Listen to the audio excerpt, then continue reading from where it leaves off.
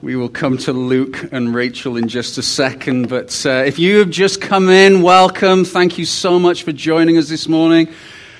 It's just like getting into a nice warm bath at the end of a long day of skiing that I never do.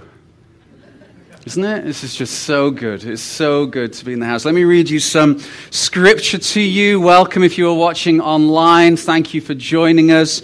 And why don't we give everybody online a cheer so they know that we're not faking it, that there are people here. Amen. That's so good. I was praying this morning, and I'm going to make a couple of announcements. This isn't my message this morning. But I was praying this morning, and as part of my normal Bible reading plan, this was the scripture, Isaiah 43, verse 18. Remember not the former things, nor consider them of the things of old. Behold, I am doing a new thing. Now it springs forth. Do you not perceive it? I will make a way in the wilderness and rivers in the desert. The wild beasts will honor me, the jackals and the ostriches. For I give water in the wilderness, rivers in the desert, to give drink to my chosen people, the people whom I have formed for myself, that they may declare my praise. I really felt that this day was that day, that new day, that the day that we can look back to where we have come 16 months ago, and we can say thank you for that, but I believe that from this day forward, this is a new thing. And the Lord is saying that He will make a way in the wilderness and rivers in the desert to give us drinks. We are His chosen people, and the people who He has formed for Himself, that they may declare my praise. And so I just want to start by praying a thanksgiving prayer, that God, even though we look back and we think those were good times, the South is just stepping in, for reasons I'm going to share in a few minutes, into new days. And they are different days. But we're believing that God has gone ahead of us, and He knows the way forward, and we're excited to see what He's going to do. And I'm very excited we had to put extra chairs out on our first Sunday back. So that is brilliant and wonderful. Let's pray together. Lord, we're thankful for your word. We're thankful, Lord, that you have not finished with your church. That this church and the whole of the church, Lord, is your beautiful bride. And Lord, I'm thankful that, Lord, you love us as such. That, Lord, that this is a new day. That, Lord, that you have said that we should not consider the former things and anchor into those. That, Lord, we're to look forward to a new thing. And that it's going to spring forth now, your word says. And so, Lord, we're believing in that. We're praying into that. We're meditating on that. Lord, we're excited to see what you are going to do with your church in this new day. And so, Lord, we pray now as we step into the next few minutes of hearing your word and just sharing some family news, that, Lord, that you would be very much forefront in our mind, that Jesus, you would be king of our minds, that, Lord, you would be king of our spirits, and that, Lord, we would center ourselves upon you. That, Lord, you are worthy of all our praise. In Jesus' name. And everybody said, amen. Amen. Before I turn to the word, there are a couple of things that I just want to share briefly with you. As you have already seen, Luke and Rachel, why don't you come up? This is Luke and Rachel. Let's give them a big round of applause. So Luke and Rachel are getting married in how many days, Luke? 54. Is he right, Rach? 54 days they're getting married. The weekend before, John is getting married. Big news for John this week that he made the Olympic team. That's amazing. Yeah, did you hear that? Yeah. And I get to officiate at that wedding the week after. I get to attend my son and future daughter-in-law's wedding as well. But that's not the reason that I'm bringing them up this morning. As you've already seen in an email that I sent out this week, and then you saw on the video, Luke is now the apprentice pastor at 33, which means that he is going to be working directly with Pastor Phil. This is a really exciting opportunity for him. And as you know, if you've been coming to the South for any length of time, you'll know that Luke has been faithfully serving this house. And obviously, those of you who don't know, if you are new, he's my son. So this is good. Now I'm going to cry on screen. That's perfect. My wife, that's normally my wife's job, and so I'm thankful to be able to take her place this morning. But he has been interning, he's been faithful, he's preached, he's led worship. Rachel is an amazing partner in all that as well. But we want to pray for you. We want to send you. Now, that doesn't mean to say we're never going to see him again. At least that's what I'm being told, that we will see you probably about once a month. But his role now is he's going to be working. We believe in apprenticeship, and we believe that Jesus has called us to be apprentices of him. And it was my experience to apprentice with a pastor for 7 years in my early 20s, and it was still a time that I refer back to and I'm grateful for. And so Phil has seen the hand of God on Luke's life. He's actually had more interviews, we think, than the lead pastor role. In that he's met with Phil several times. He's met with Phil and the associates. He's met with Phil plus elders, and they've all recognized the call of God in his life. And as you might guess, I have been completely removed from it, because the son of the executive pastor and also the future son-in-law of the chair of the board, we had to make sure that the process was really clean and well thought through, while also recognizing the gifting that he has on his life. And so it's a 2-year program. And so at the end of the first year and the end of the second year, he will be assessed again. He'll also be credentialed with the MB, and he'll also be furthering his education because he's just about to finish his business degree, or at least that's what he's telling us. No, we believe you. And so we're excited for him. And I want to thank you, because many of you have been part of Luke's life for almost 11 years, and you've encouraged us as a family. I look around those of you who have been here since the beginning or near the beginning, and it really is parenting by village. And I'm grateful for the way that so many of you have actually spent time with him. I look at Dave and Brad and Lyndon and many more who have actually sat down and spent time with him, encouraging him, and I'm grateful to you for that as well. And please don't stop that. But we're excited for you both. And we do need to pray for them both. Because, it's ministry is all-encompassing. And so would you pray with me? We'll just maybe reach your hands out to Luke and Rachel. Father, this is in one sense, if I confess, this is a sad day, and yet mixed, Lord, with tremendous joy. This is my son.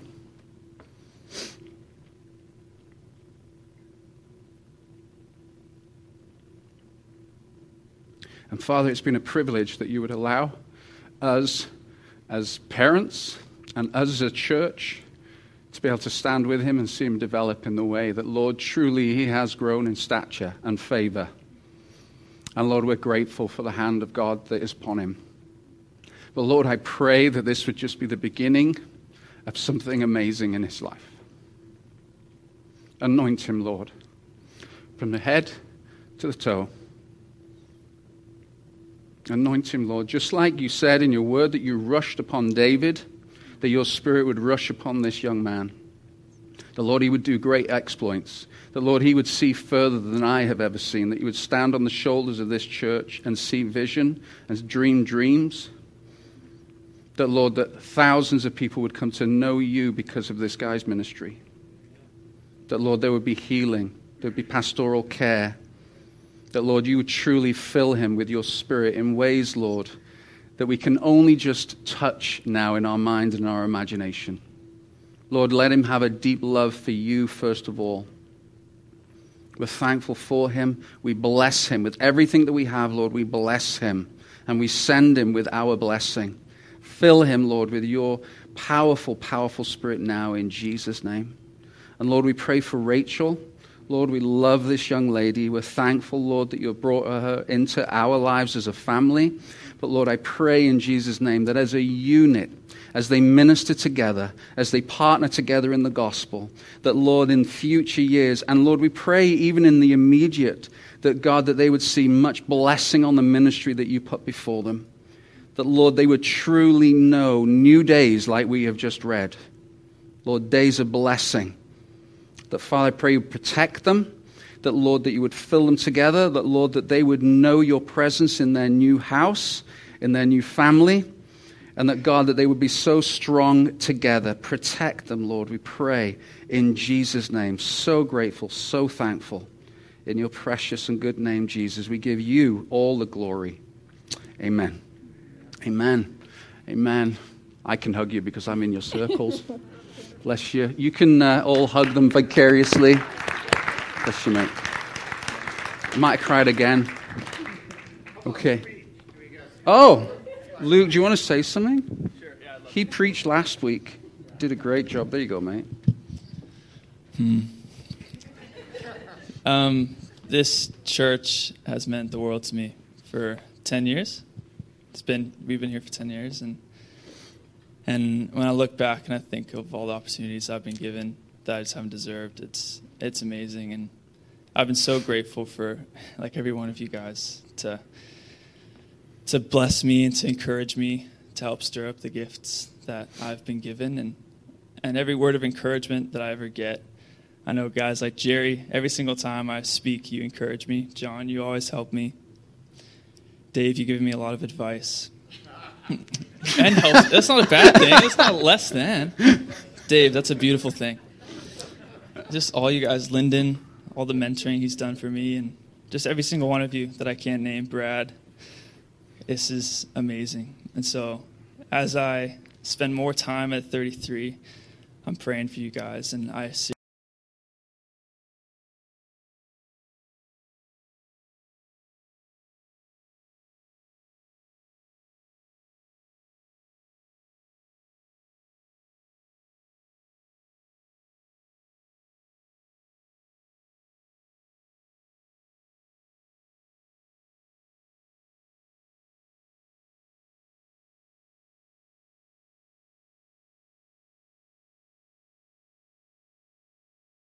I love you guys. Thank you so much for everything you've done for me, all you've done for Rach and I, and I appreciate your prayers. Appreciate just reaching out and texting, and I know I'll see you guys at least once a month. So thank you very much. I don't need a tissue. There are lines that have been drawn. Oh, praise the Lord. Okay, have I left my bottle of water down there somewhere? If this is your first time, then you have chosen, thank you, babe. You have chosen a fantastic Sunday to join us, and we're grateful that you have chosen to come out, and you'll find Connect cards, I hope and assume, are in your pockets in the seat. It's in front of you. If you fill that out, you get a gift bag and give it into the Connect desk. And I believe we've got journals. We've got the Galatians journal in there. That's just as a thank you for coming out, but also it enables us to keep in contact with you and keep you up to date with all the exciting things that are happening in the life of Willow Park Church. So thank you again. Fill that out, and we'd love to get to know you. Okay, let's turn to the Word of God. This is a message that is still very much part of our Power Up series, where we've been working through studying the theology and the practice of the Holy Spirit, recognizing Him as who He is, a person in the Trinity, and all that He brings, all that He focuses on, all that He brings to our life. We've talked about being filled with the Spirit and what that means. We've talked about regeneration and how He is part of our changing and conversion. We've looked at Him through the Old Testament, the New Testament, and really what this week is focusing on is a subject that really isn't spoken about too much, and I'm excited to share it with you. But first, I want to talk about a certain beautiful part of our history in Britain, which is the so-called Iron Ring of castles in Wales. This particular castle is in Conway. This was 25 minutes away from Sarah and I, where we used to live, and I worked about 15 minutes away from this castle.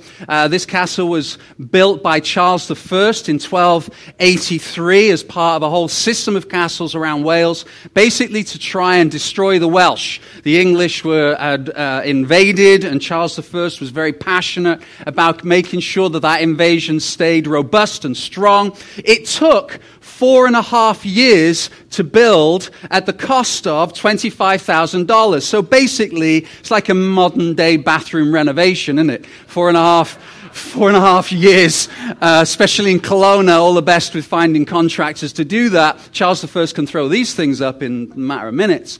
It's an amazing castle because of the way that it has been positioned is very, very powerful, and it's really designed where it's just almost impossible to get into it. So this is Conway. You can still walk around these walls. Along here is a fantastic fish and chip shop. Pretty sure that was started in the medieval times as well. You've got 2 barbicans, which are basically very, very strong parts of the castle where if you try to invade if you manage to get through to the barbicans, then you would be in serious trouble there. There'd be all sorts of like hot oil and arrows and rocks and anything. Welsh people, whatever they could just throw at you, they would. This is the finest example of medieval military castle in Europe. It's an amazing place. If you ever get the chance to go and visit, then I highly recommend you do so. This is the entrance, and this is where you go through the portcullis, and then there's the inner and outer ward. This castle was a castle I used to visit every year with a group of grade 6 children when I was a teacher. And each year we would hire somebody, a guide, to take us around it. It's amazing how quickly these places get not old in reality, but old in mentality. It's just like, okay, fine.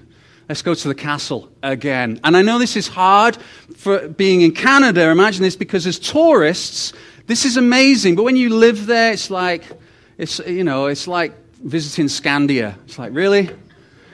We really have to? Okay, fine. We'll go again. And so these kids are rampaging around the place, destroying stuff, and really testing its strength. One year, I said to my teaching partner, look, let's save ourselves some money and not bother with the guide. I'll do it. It was the best year because I just made up stuff all the way around it. These kids, because I figured, let's be honest, many of them won't remember all the facts and figures anyway, so I was just making up stuff, and we had a brilliant time. And so it's just a phenomenal place. The thing with castles is they are built to be impossible to invade. For you to get into the inner ward was almost impossible. It's really a very, very powerful structure. And here's the reality. When it comes to a relationship with God, our culture has tried to invade, if you like, to get into the inner ward, if you want to use that language, in the presence of God in a number of different ways. They'll create all sorts of different ideas to breach the walls, breach the presence of God, to have a relationship with God, because we have been wired and built to have a relationship with the divine. And what we do is we often sell ourselves short by looking to things in the world to try and meet and satisfy the need that we have that can only be met in Jesus, in God. And we'll create different ways of trying to breach these walls. Maybe if we run faster, say the right thing, do the right thing. Maybe if we can dig under it, whatever it takes to get into the presence of God. All of which fails. Because God, if you like, in this example, is in that castle. And the walls are impossible for us as humans to get close to God. But the beauty of the gospel is such where actually we do not have to get close to God. God made it in His plan that He would come to us, that He engaged with us. He came out of the castle walls, came into our lives in Jesus Christ, His Son. So through Him, the Scripture says, Ephesians 2:18, through Him, Jesus, we have access to the Father by one Spirit. That's our anchoring Scripture this morning. Through Him, who? Jesus Christ. The only hope that we have of getting into the inner ward of the presence of God that we all know in our culture, even if you are a long way from God, we have a sense that there's something more and something better. The only hope that we have is through Jesus Christ. Or as the Westminster Confession puts it, some voluntary condescension, which means to go on God's part. I just single-handedly changed the Westminster Confession right there, so it be written down and said. So in other words, the Westminster Confession says that God in His wisdom came to us. We cannot get to God. God chose to open the gate from the inside. That's what he did. He chose to do it. It was his choosing. God is not impenetrable. He is accessible through Jesus Christ. He is accessible through Jesus Christ. So, let's just pause here for a second and talk about our culture, just for a few seconds. This is important to note. People generally in our society have no problem in believing that the God of this Bible is loving and kind and generous and wonderful. They want to believe in that. Many people, regardless of what the media will say, actually do believe in the God of the Bible. They believe that there is a God. The same God in the Bible who actually put the Bible together says very clearly, if you want relationship with me, here's how it happens. Our culture tends to ignore that aspect and decides the God of the Bible who they're believing in didn't actually say those things. He said, look, as long as you're kind, as long as you're good, as long as you say, as long as you do, then God will accept you. He will allow you access into his presence. That is not what the Bible says. The Bible says that you only get to God through Jesus. This is the founding truth of everything we believe as a Christian. Everything we believe in Willow Park Church is this statement, as we see in this scripture. You want access? Praise the Lord. So do billions of people in this world. They want access into something that they know is beyond. How does that happen? The God of the Bible says, through Jesus Christ, by one Spirit. That's the truth. That's the Bible truth. That's what we believe in. And that's the foundation of who we are. That it's through Jesus Christ. But that initial moment when you become a Christian, as Christians we call that conversion. That the old has gone, the old life, the old way of thinking, supernaturally is changed into a new life, a new way of thinking. It's called regeneration. Literally a regenesis, a recreating of our spirit happens. And so many people, as I look out on this congregation, have experienced, you can say the moment, the day when that happened. You can describe the moments and the days beforehand where you could not escape him. And then you almost relented. He chased you down and you submitted yourself to the truth of the gospel that Jesus Christ died on a cross, taking our sin, our shame, took the punishment that you and I truly deserve for the sins that we have committed. And it died with him. And as it died with him, when he rose again in newness of life, that is the truth of Christianity. The good news is, though, it doesn't stop there. It doesn't stop there.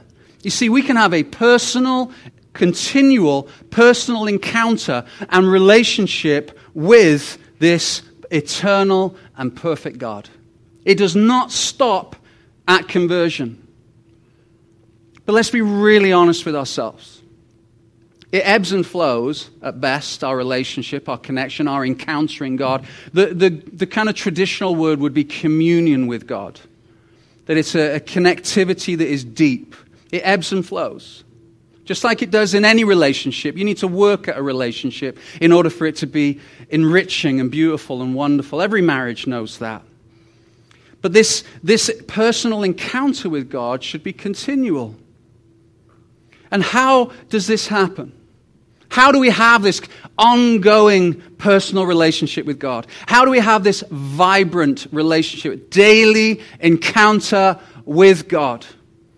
Because at best, sometimes, for some, maybe in my hearing, either online or in the room, it ebbs and flows. Maybe right now, you don't feel close to God. You don't feel like you have that daily encounter. You don't feel communion with him, that you are distanced from him. You know that you're in relationship with him. You know that you have been converted. But that daily encounter with him is something that's foreign to you in this moment.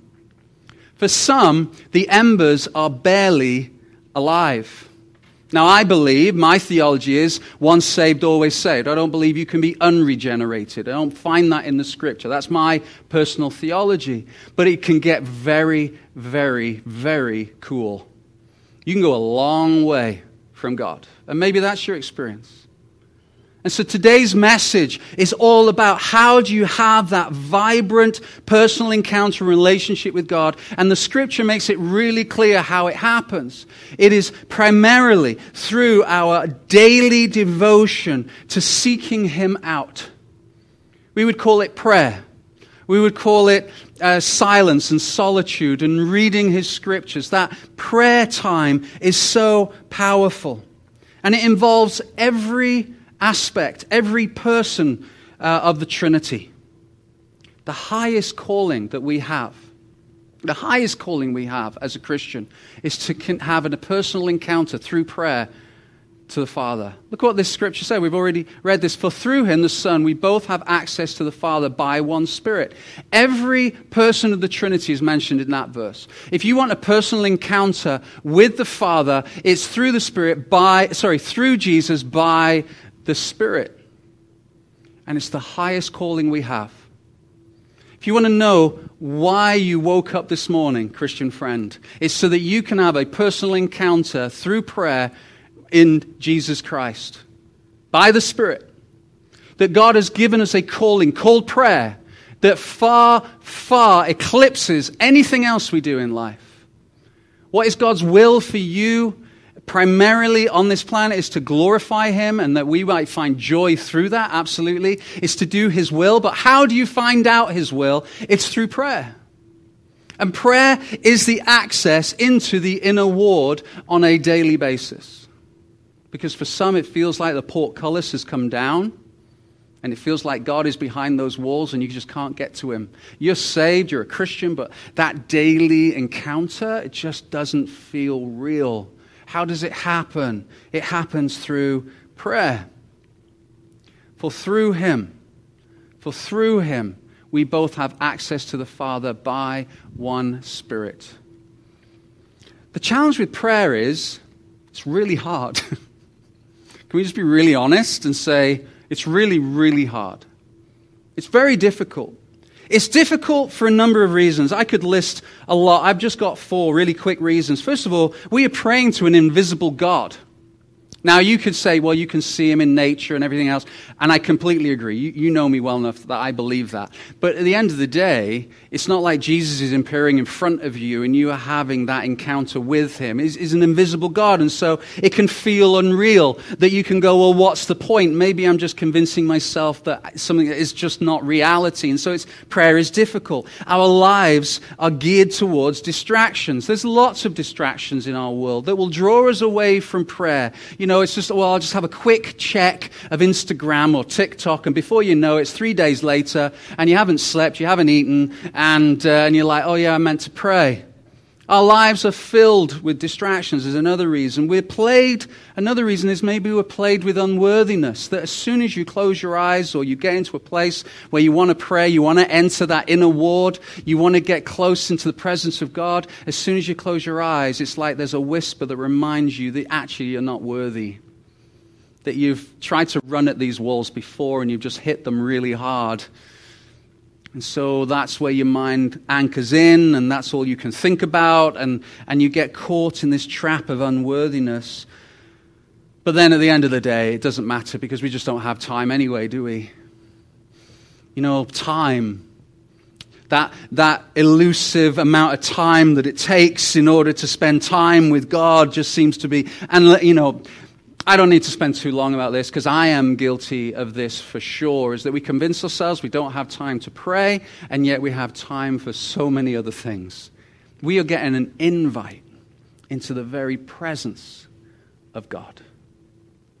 We're getting an invite to be able to be with the invisible, the ultimate, the most beautiful, the one who has designed you to be in communion with Him, the one who breathed eternity into place, that the universe has been created by His word, that we actually have that opportunity to come into His presence and have communion with Him. What an honor, what a joy. But sometimes I just don't have time. Isn't it crazy? Just as I say it just seems so ridiculous. And yet we get caught. Prayer is hard. Why is it hard?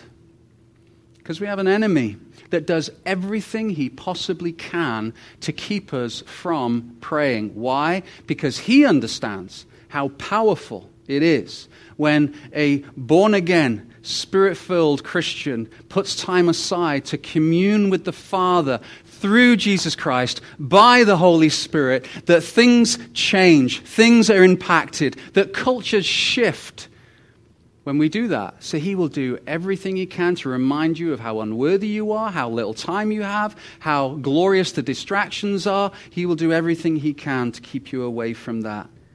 But God does make a way by one Spirit, capital S, Holy Spirit. By one Spirit, we can actually have this communion realized, this presence, this power realized in the Spirit.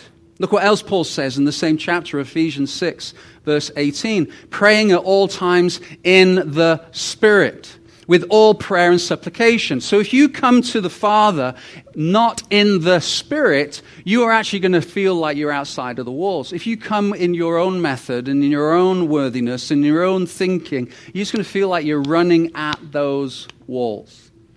But Paul, and all through the New Testament, there's this teaching that we come to him in the Spirit with all prayer and supplication. It's even prophesied by the prophet Zechariah that his people would come with prayer and supplication in the Spirit. We need to prioritize this personal encounter in the Spirit. You know, there was a story that broke a few weeks ago. I'm sure you heard it. It was a revolutionary, scandalous story that was focused in on Canada. The world stopped, took a sharp breath, and focused upon our beautiful country for a few weeks. And I'm sure you followed it with avid interest. The butter is too hard scandal. Did you hear about this? I'm not even joking. You should Google this. That actually there was massive complaints from people, apparently not in this room, that our butter was too hard to spread. Gasp. It was a scandal. And even more worryingly, when people started to look into whether or not this was true, there was a public release that said this, quote, "No publicly available Canadian record of butter firmness has been kept over time," end quote. So how do you know that your butter is too hard? Sorry, we don't have records to show that. Scandal deepens. I know there's going to be a Netflix series on this one day. This for sure is going to happen. So the University of, I think I'm saying this right, and I know that I'll get yelled at really quickly if I'm not, okay, because I'm the British guy who is Canadian, but here we go. The University of Guelph. You see how loud you get when I say... Did I say it right? Is their mascot like a toad? Wolf. Sounds like something that the sound you make when you're trying to hold down a belch. Do you know what I mean? I can say that because I spent a lot of time in a town called Rhyl, R-H-Y-L. Sorry for those of you who live near there, because I know that they do listen. But I've always it's not great. I'm sure University of Guelph is a great place. Okay. Is there any? I didn't ask this. Is there anybody from Guelph? Oh, I'm so sorry, sir. I'm sure it's a beautiful place. I really am. It just made me laugh when I read the University of Guelph. They spent time, let's move on. Like Dave suggested, they spent time examining 17 brands of butter. And they have decided, you'll be glad to know, that palm oil is not the cause. And the end of this study, this was the findings. And I quote, "This is a more complex question that only producers can answer," end quote. There endeth the scandal. The butter hardness scandal has not been answered. We just don't know why this great amount of butter that we were all trying to spread on our toast was too firm. Why on earth am I sharing this? For those of you who are preachers, you're going, okay, how is he going to get a point about being filled with the Spirit from this? My point is that we prioritize on the wrong things, don't we? Like this actually made national headlines, apparently, apart from we didn't read about it. That we focus on the things that literally have no effect, have no matter in our world that is desperate for truth and answer and love and care and the gospel of Jesus Christ. And what we have, Christian friends, is in our lives, literally by the Spirit, resident in our lives, is the answer to a broken and hurting and chaotic community called Kelowna. We look great, but we all know, well, most of us, we all know, though, that it's a mile wide and a millimeter thin. So as we focus and prioritize on everything else but spending time with the Father, getting access to the Father through Jesus Christ by the Spirit, as we prioritize everything else other than that, then our world is still decaying and people are going to hell. And so surely we have a chance now to take a pause in the light of this new breath that feels like it's coming into our city, that we can actually dedicate ourselves to looking towards the Father and seeking communion with Him. Because you will know, we quote it, for those of you who've been around church a lot, we know that revival and renewal will only begin out there when it starts in here. That when I actually seek Him out in a way that I am dedicated, not just for the sake of me and my family, but for the sake of the community that I live in. We live in a community desperate for the Word of God, living and vibrant, through the Christians that live in there. And yet we tend to prioritize everything. Hardness of butter? Really? My tax-paying dollars? Maybe not. I don't know. Does it go to the University of Guelph? I don't know. But really? That's where we're at? So what does praying in the Spirit look like? So some people would say, well, it means speaking in tongues. That's not the context. Some people would say that it's more of a charismatic and Pentecostal activity. Again, that is not the context. Actually, if you look at the commentaries, you look at scholars, you look at one of my favorite, I listened to a beautiful sermon by Dr. Martin Lloyd-Jones called Praying in the Spirit. And he was really all about actually praying in the Spirit is all about being led and guided and inspired by the Holy Spirit in the moment when you are praying. It's when you just sense that there's a connectivity, a communion with the Father, the one who knitted you together in your mother's womb, that you have communion with the eternal, omnipresent, everywhere all at the same time, omniscient, all-knowing, omnipotent, all-powerful, almighty, perfect, awesome Father can be yours in that moment. That moment can be yours. So the first thing that we need to recognize, what does praying in the Spirit look like? First of all, we need to know who it is that we are praying to. It says in Ephesians 6:18, we've already read it, praying at all times in the Spirit with all prayer and supplication. The differentiation between prayer and supplication is very simple. Prayer is about worship and praise in this context. It's about praying to the Father with reverence and awe.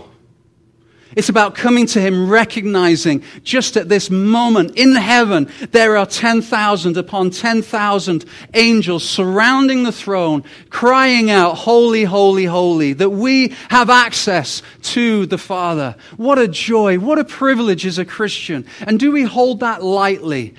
Because I feel like if we held it firmly, with reverence and awe as to the reality of the calling, the highest calling that we have been given, if we truly understood what it is and who it is that we have, that surely we would prioritize that on a daily basis. This is not a drive-by guilting to make you feel bad about not spending enough time with Him. It's a clarion call that the Father of lights, He is light, He is holy, He is Spirit, says, come into the inner ward. Let's commune together. That is the joy and the privilege that you have, Christian friend. That is the joy and the privilege you are invited to for those who have yet to come into a relationship with Him. That you come to the Father, and our prayer should be one, first of all, of reverence and awe and praise, and we humble ourselves before Him and before that truth. Secondly, we have access through Jesus and the cross. Praying in the Spirit is a recognition that we have access through Jesus and the cross. So as we come with reverence and fear, godly fear, not fear, but reverence, as we come with that reverence, that it causes us to silence before Him We don't come flippantly.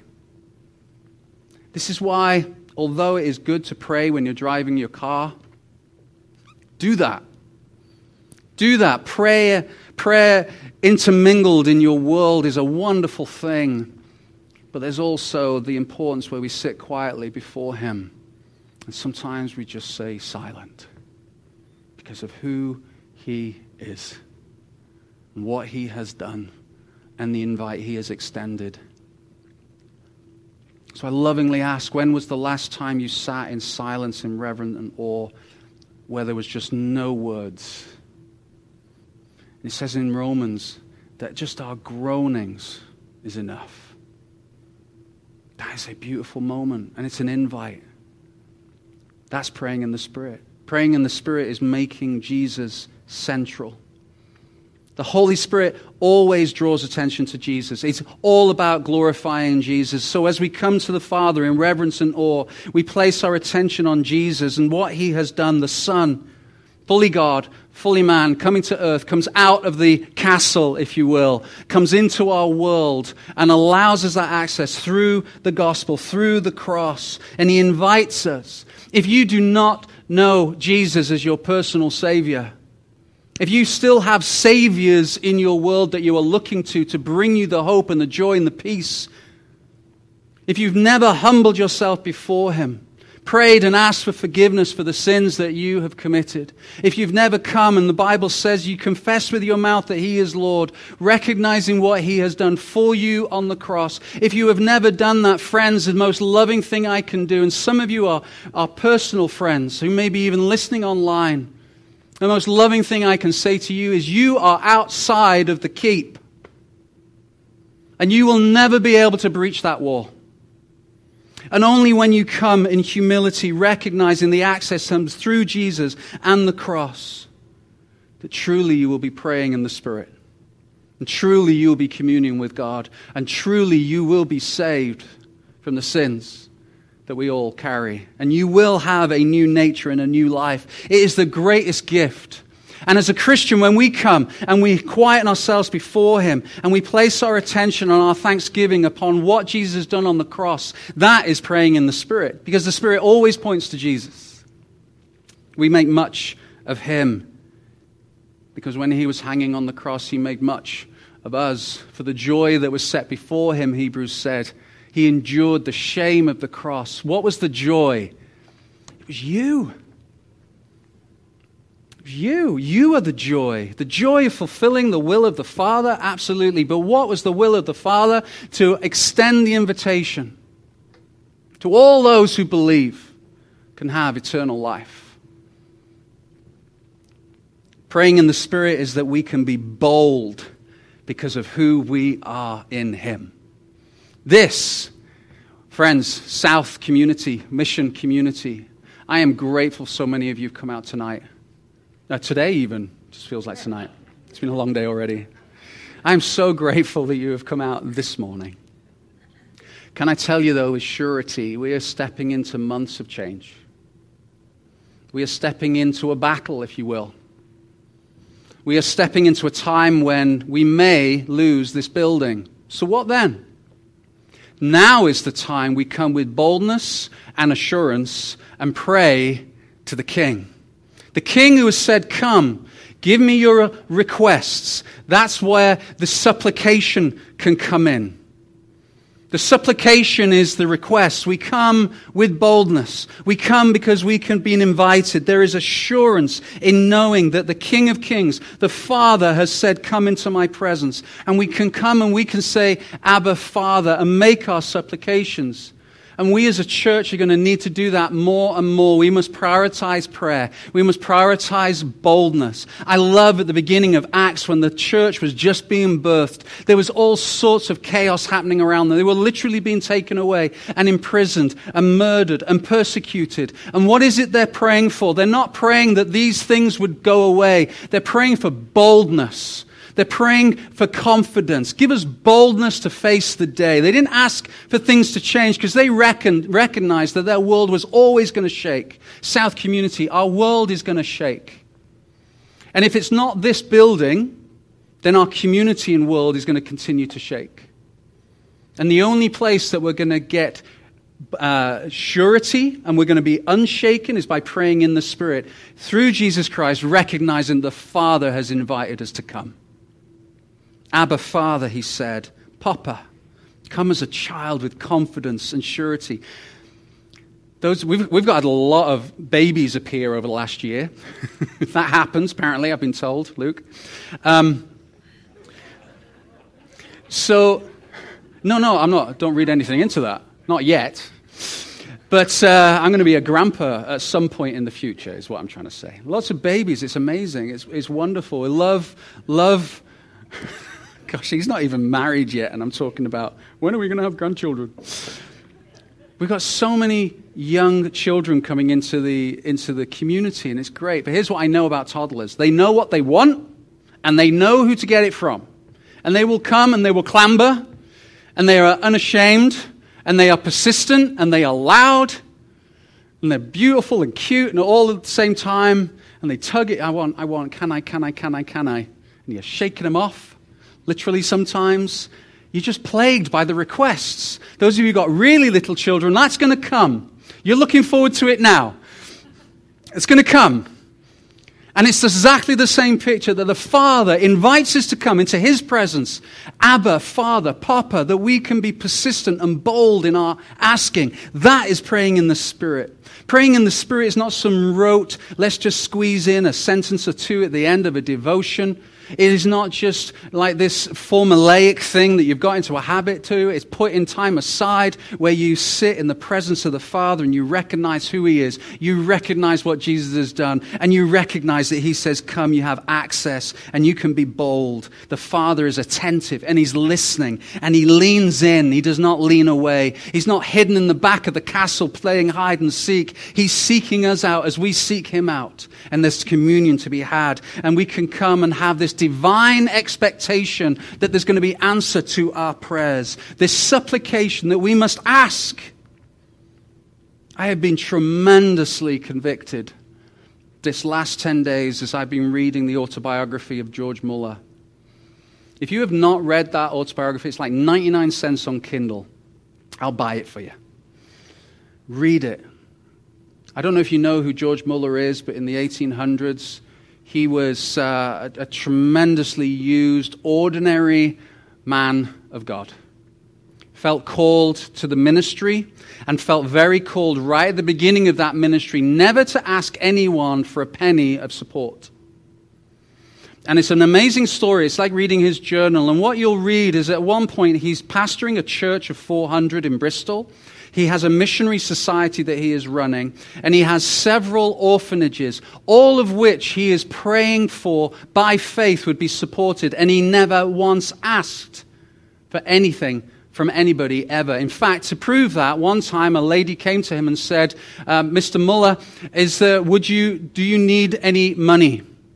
He felt so constrained about his promise to God that even in that moment, he did desperately. We know because you can read it. He was down to his final pennies. Even though he desperately needed those few pennies, he had committed to never tell anybody of his needs. And he said, I trust God. He said, I trust God. And she said, well, yesterday God has told me to give you, I think it was £3, which was a large amount of money at that time. And he gave him his £3. And even in the moment when he received it, he would never show the person this, yes, kind of thing. He would quietly say thank you and humbly go away, and then he would bring his praises to the Father. It is unbelievable what he had faith to do. And in starting his first orphanage, and Sarah and I were chatting about this yesterday, because I've been so convicted by it. His first orphanages, you would think that he opened his first orphanage to help the children of Bristol who were orphans. That would be a natural thing to assume. In fact, as you read his autobiography, that is not the reason he started the orphanage. Reason number one that he started these orphanages in faith with nothing, reason number one, is to show people, to glorify God, and to show them that God still answers the impossible prayers. That was his number one reason. Reason two, the orphans in Bristol would have their needs met. He was passionate about showing that God was still a God of the impossible.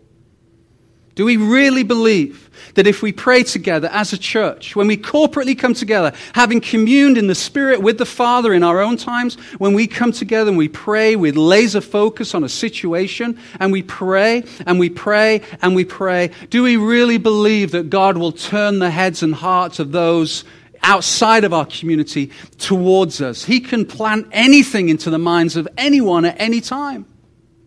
He can even do it retroactively. We can pray today and he's already answered it 3 weeks last Tuesday.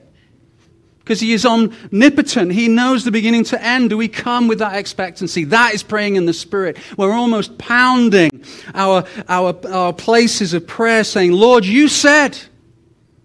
And that's the thing George Muller did all the time. There's lists of things. Father, if you don't answer this prayer, this is what's going to happen.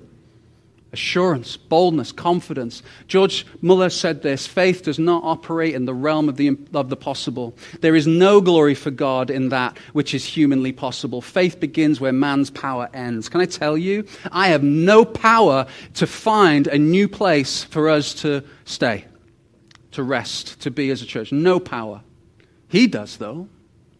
He does. And maybe it's here, maybe it's somewhere else, maybe whatever it's going to be in His glory is going to be the best place for us. But we pray, we pray, we pray. Faith does not operate in the realm of the possible. That is praying in the Spirit. Praying at all times in the Spirit, with all prayer and supplication. Prayer is not confined to certain places or certain postures or certain forms. It's not mechanical. It just bubbles out. It comes through and out and towards the Father at all times.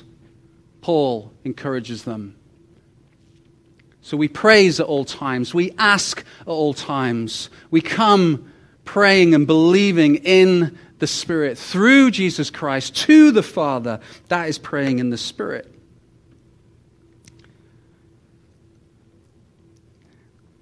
I do not know what the next few months brings. What I do know is the Lord has answered my prayers this morning. He really has. Because I prayed this morning, I've been praying for weeks, that God would draw people back to the house. And Sarah had a beautiful word this morning. And he said, and I forgive me, Lord, Sarah, if I don't say it right, but basically it was like when we've been watching this show called The Farming Life on Prime. Don't watch it while you're having dinner. That's all I'm going to say. It gets pretty graphic in the farming world.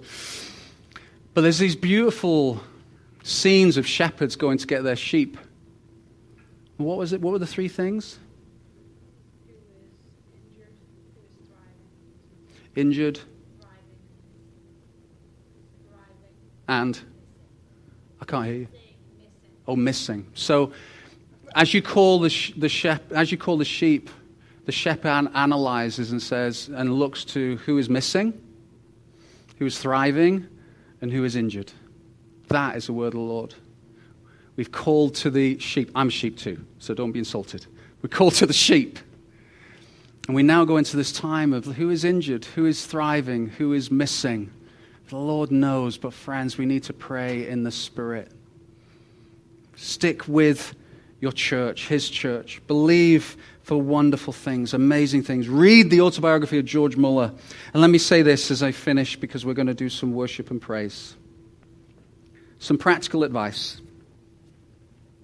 Number one, put your phones away. Number two, this is how you get into the Spirit.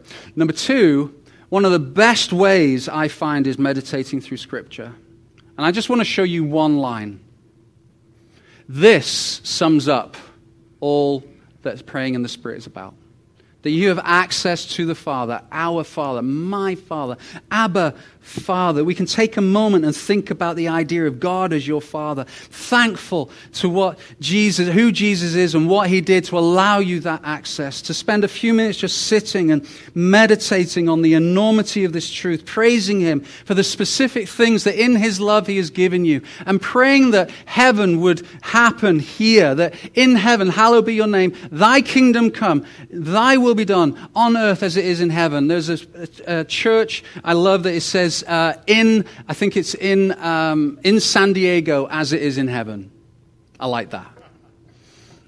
in Kelowna as it is in heaven. What a beautiful way to pray. But you can stick just with that one sentence and pray in the Spirit. And so here's what we want to do in the moments that we have left together. I'm going to invite the team back together to lead us in some worship and praise.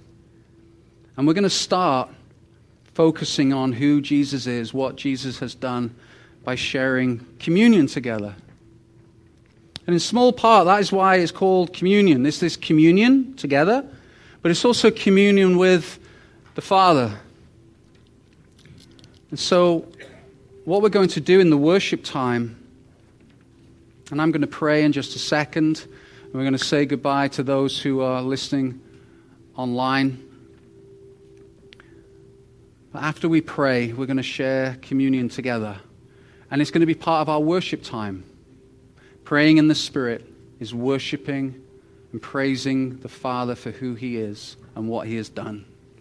And what He has done, friends, is He came out of the keep, came out of heaven, if you will, and came and lived a life that we are unable to live, and died the death that every one of us is truly, justly deserving of dying.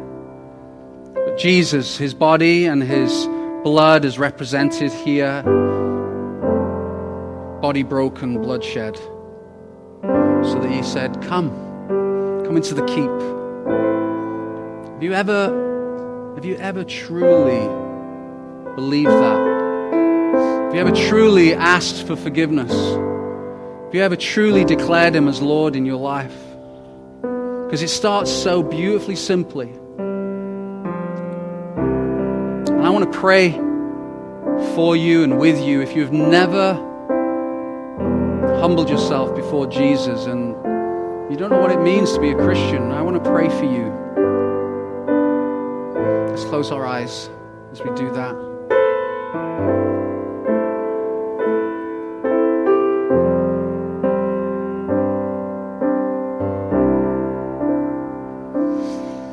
Heavenly Father,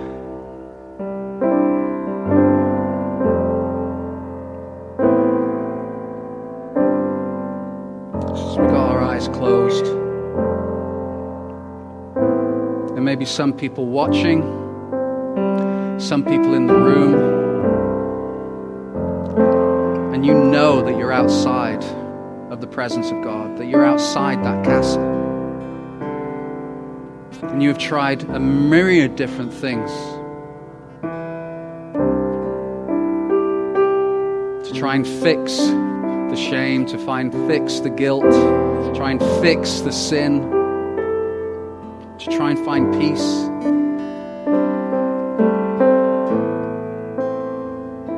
I want to encourage you to turn your attention upon Jesus. He said, come, all those who are weary and heavy laden, and I will give you peace.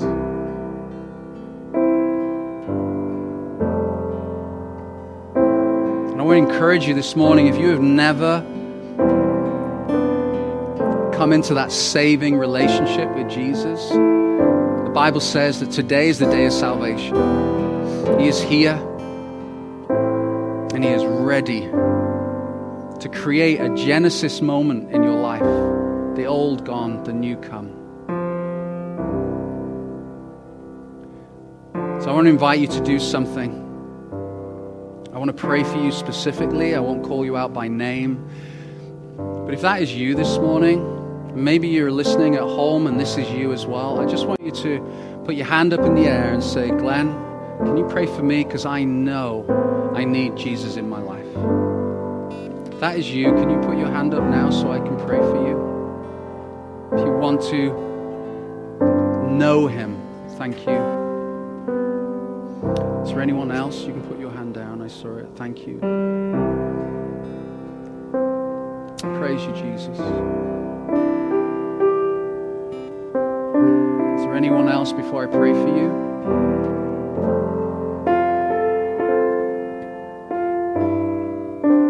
Father, thank you for these beautiful people who acknowledge, Lord, that they need you.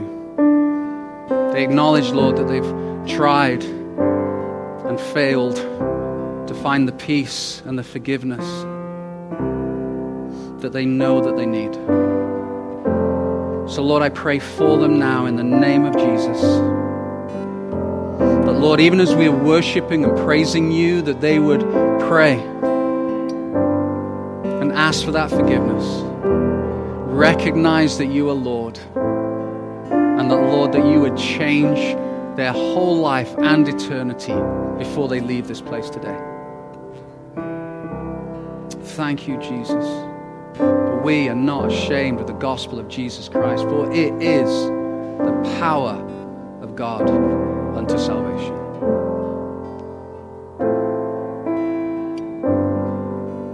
And Lord, we just place our attention now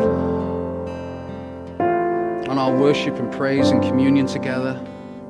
Thank you, Lord, for your body broken, your blood shed. Thank you, Jesus, for your sacrifice. Thank you, Lord, that we get access, communion. Hallelujah. Hallelujah. So I'm going to invite you to stand. Let's worship and praise together. We're standing as a sign of our unity. Feel free to take of this any time in the next couple of songs we're going to share together. Pray. If you feel comfortable, you can kneel.